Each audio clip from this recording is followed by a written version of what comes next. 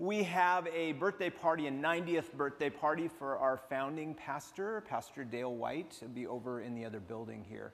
If you want to come by, I know everybody's so excited about the Super Bowl. I just can't get excited about these two teams, honestly. But it's just me. But it'd be just a wonderful opportunity to just kind of celebrate 90 years. And I just think of just the scope of what God was able to do in and through his ministry. We've been studying, and my name is Brian White. I'm supposed to say my name. Glad you're here.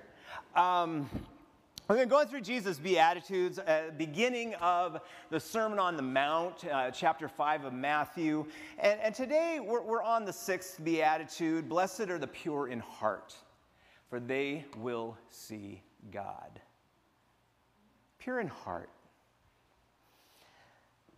That's kind of fuzzy. I really thought about it this week. What does pure in heart really mean? What do you think Jesus meant when he said, blessed are the pure in heart? I kind of tried to come up with some examples of people being pure in heart today, and it took a while to get a very short list, honestly. I really worked on that. But going back to the Bible, what does the Bible have to say about pure in heart? It didn't take me long to realize, outside of this verse in the Sermon on the Mount, the phrase doesn't even appear in the New Testament at all. But we find pure in heart throughout the Old Testament quite a bit. And we need to remember always, that is the Bible that Jesus studied. Passages like Psalm 24, who shall ascend the hill of the Lord? Who shall stand in his holy place? Those who have clean hands and pure hearts, who do not lift up their souls to what is false and do not swear deceitfully. Clean hands, pure hearts. The psalm is saying that clean hands, which is external purity, right? It's doing the right things. That's not enough. Right action has to be accompanied by a pure heart, meaning who we are at our deepest core, our internal purity. That was what the rabbis taught in Jesus' day. And Jesus would have been very familiar with that teaching, but we need to be very clear that the importance of this balance, clean hands and pure hearts, that was what the rabbis taught. But frankly, Jesus would have only seen half of that lived out by the teachers of the day. Because the reality was, the rabbis, back in Jesus' day, they were really only about the clean hands part. The external purity. They pretty much dropped that whole pure hearts part of the equation completely. There was a collection of laws that the rabbis put together. Started about a generation before Jesus, and it was called the Mishnah. And it took a couple hundred years to fully put together. But by the time they were done, they had a cleanliness category in the Mishnah that was 200 pages long. Laws about making things pure. 200 pages. How to purify. Pretty much just about anything. Anything you can think of for ceremonial purposes like hands, tents, cookware, immersion pools. I mean, pretty much anything except for one thing. There was not one word about a pure heart. Why is that? Going through the motions and checking off a list of how to wash your hands the right way is a whole lot easier. I mean, washing your hands is easy, right? And besides, people can see you do that. But a pure heart is kind of something entirely different, right? And the Old Testament scriptures, they clearly called for both. But Jesus' day, they basically dropped anything about striving for a pure heart, and they went with looking pure on the outside.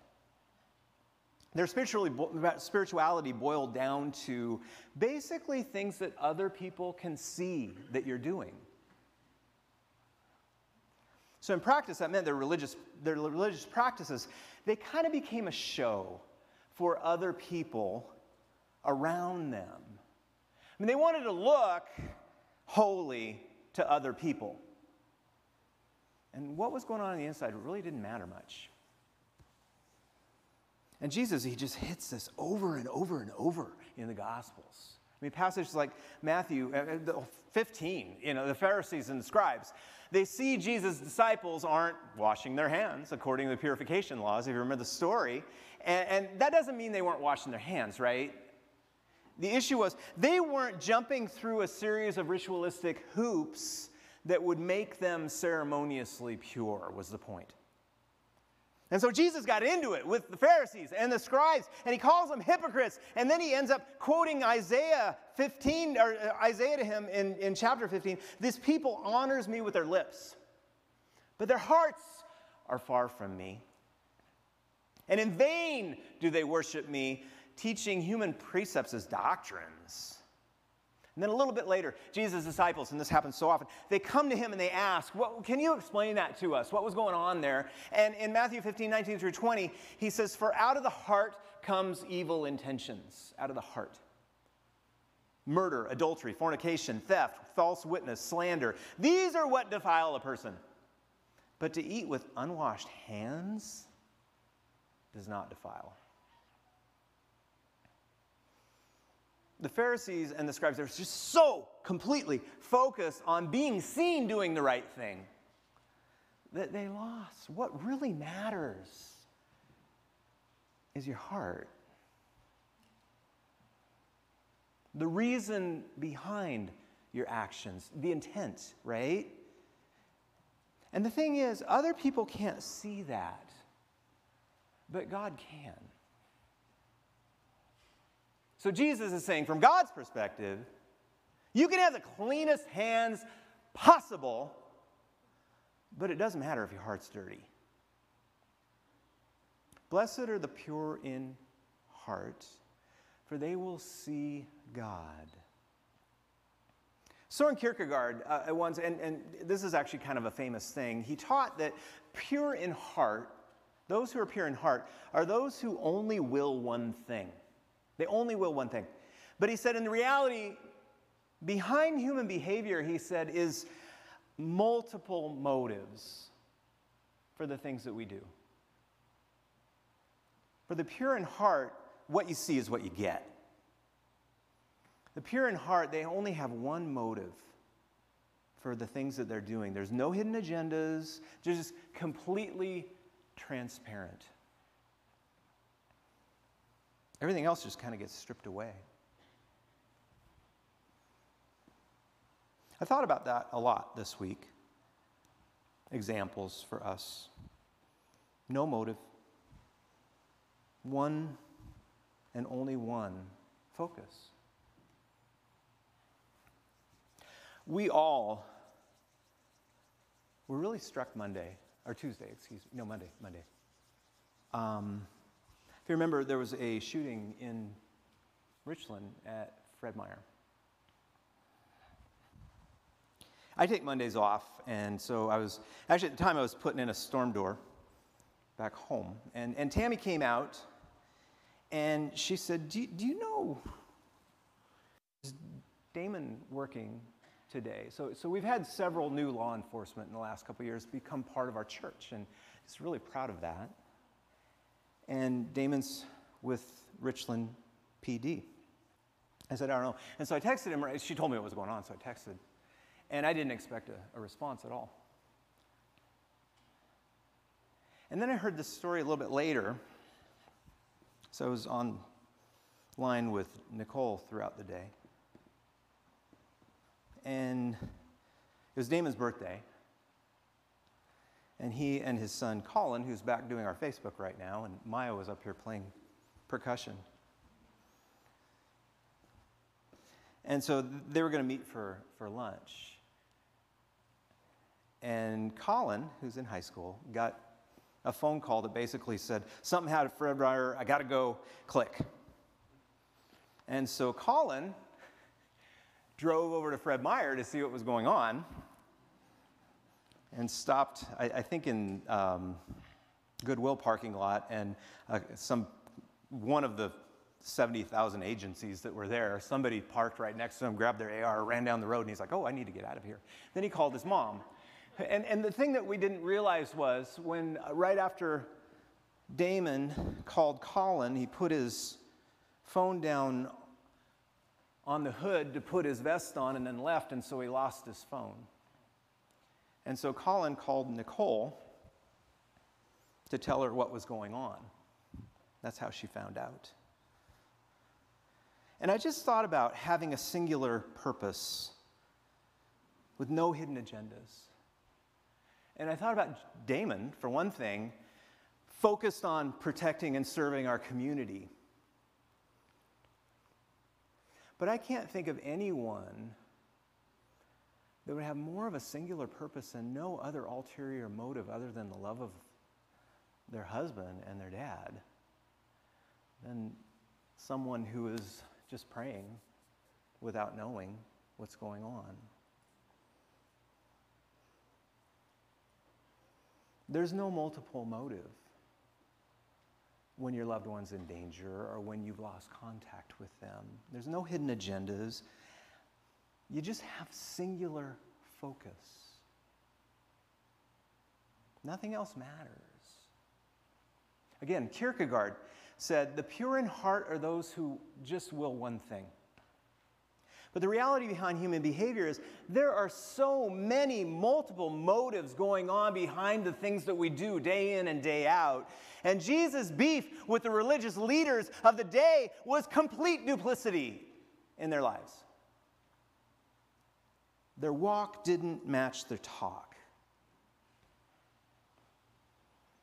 It's such a consistent theme with Jesus. Such a consistent theme. And one that we need to continually take stock in as we look in our spiritual mirror, that mirror that reflects our heart. What's in your heart? How many motives?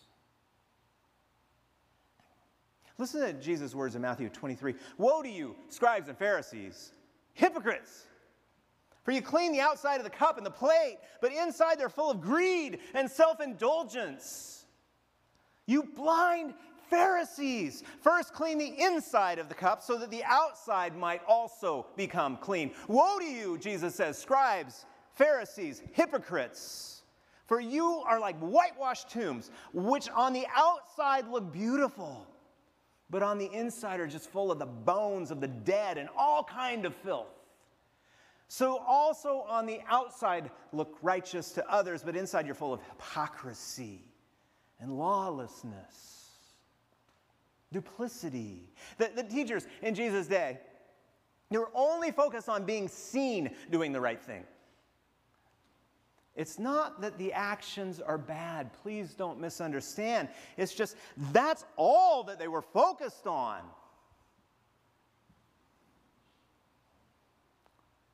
Being seen doing the right thing by other people, that was their motive.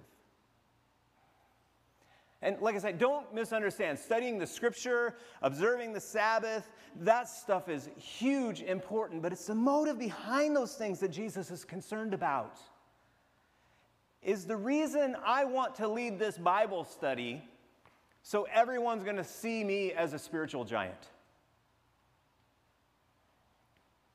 Jesus is focused on what's behind the actions that we do, not the actions themselves. Remember the Beatitudes, they're glimpses of life in Jesus' kingdom, right? These things are what happens when Jesus rules.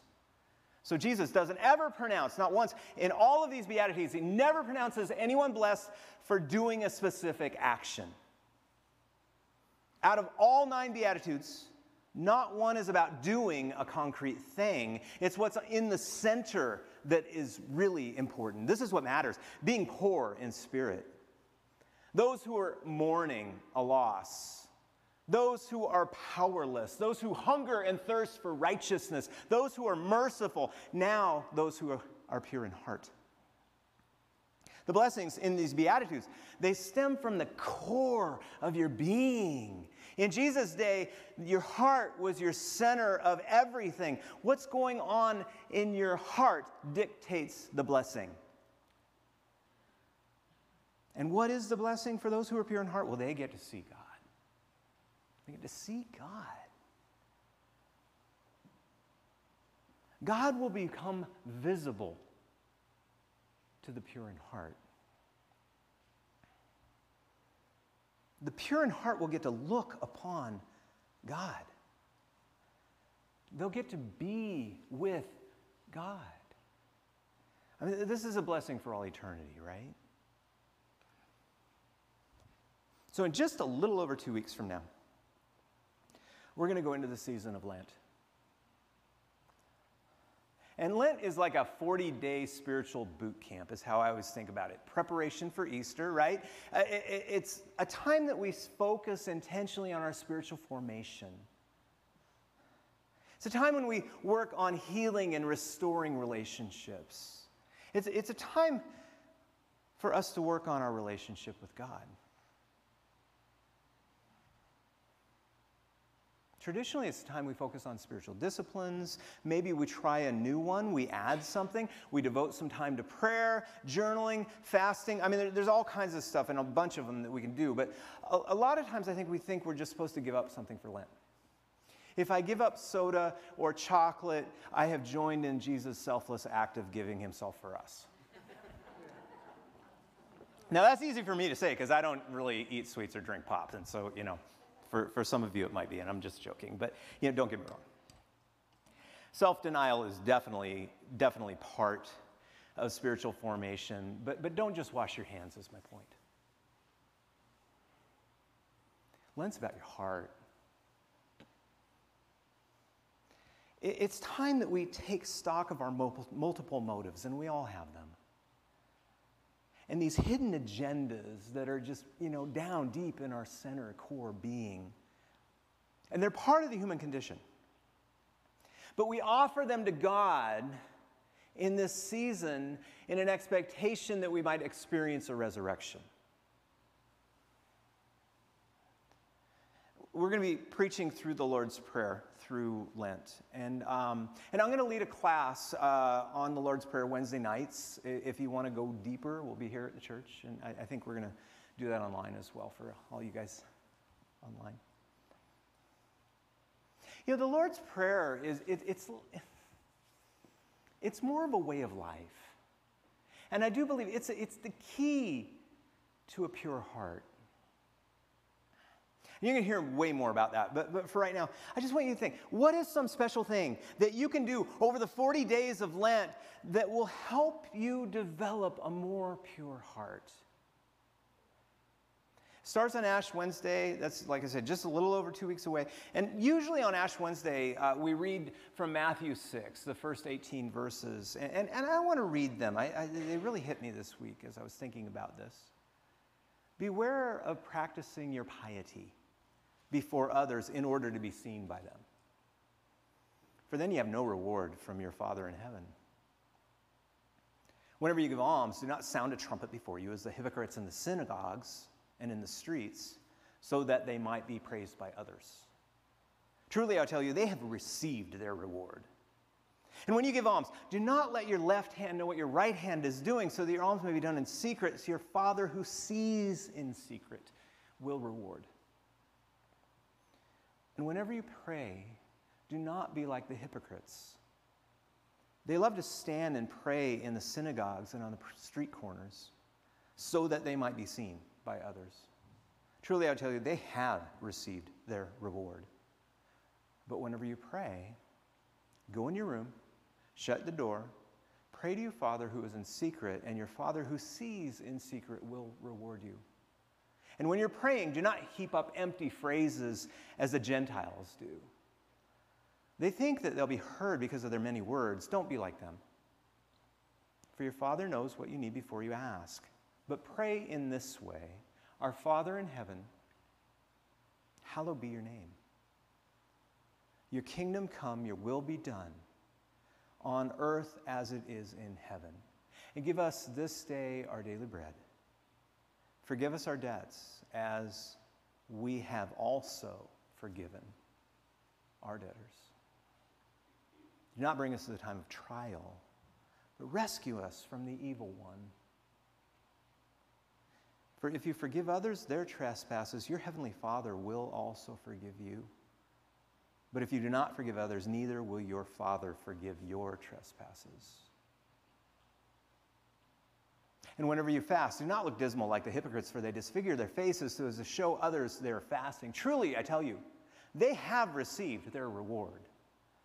But when you fast, put oil on your head and wash your face so that your fasting might be seen not by others, but by your Father who sees you in secret. And your Father who sees in secret will reward you. You know, I really believe this is a roadmap to a pure heart. No hidden agendas. No multiple motives. And I just wonder, if we as a church were going to approach Lent as an opportunity to collectively pursue these words through 40 days, what could God do?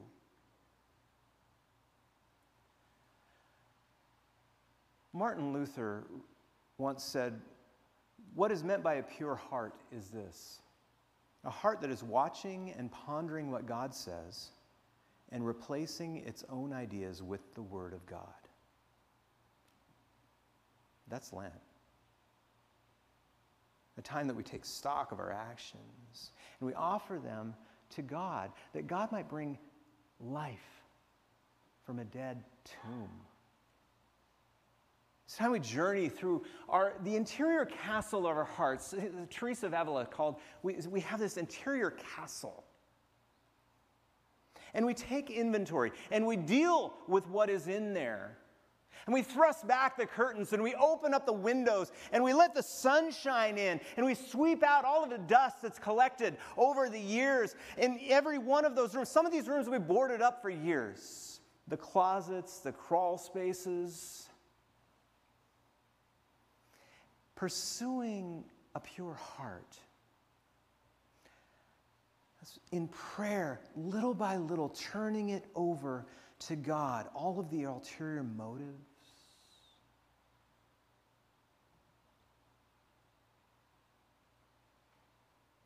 What would that look like? I think we'd see God. Will you pray with me? Lord, I thank you on this day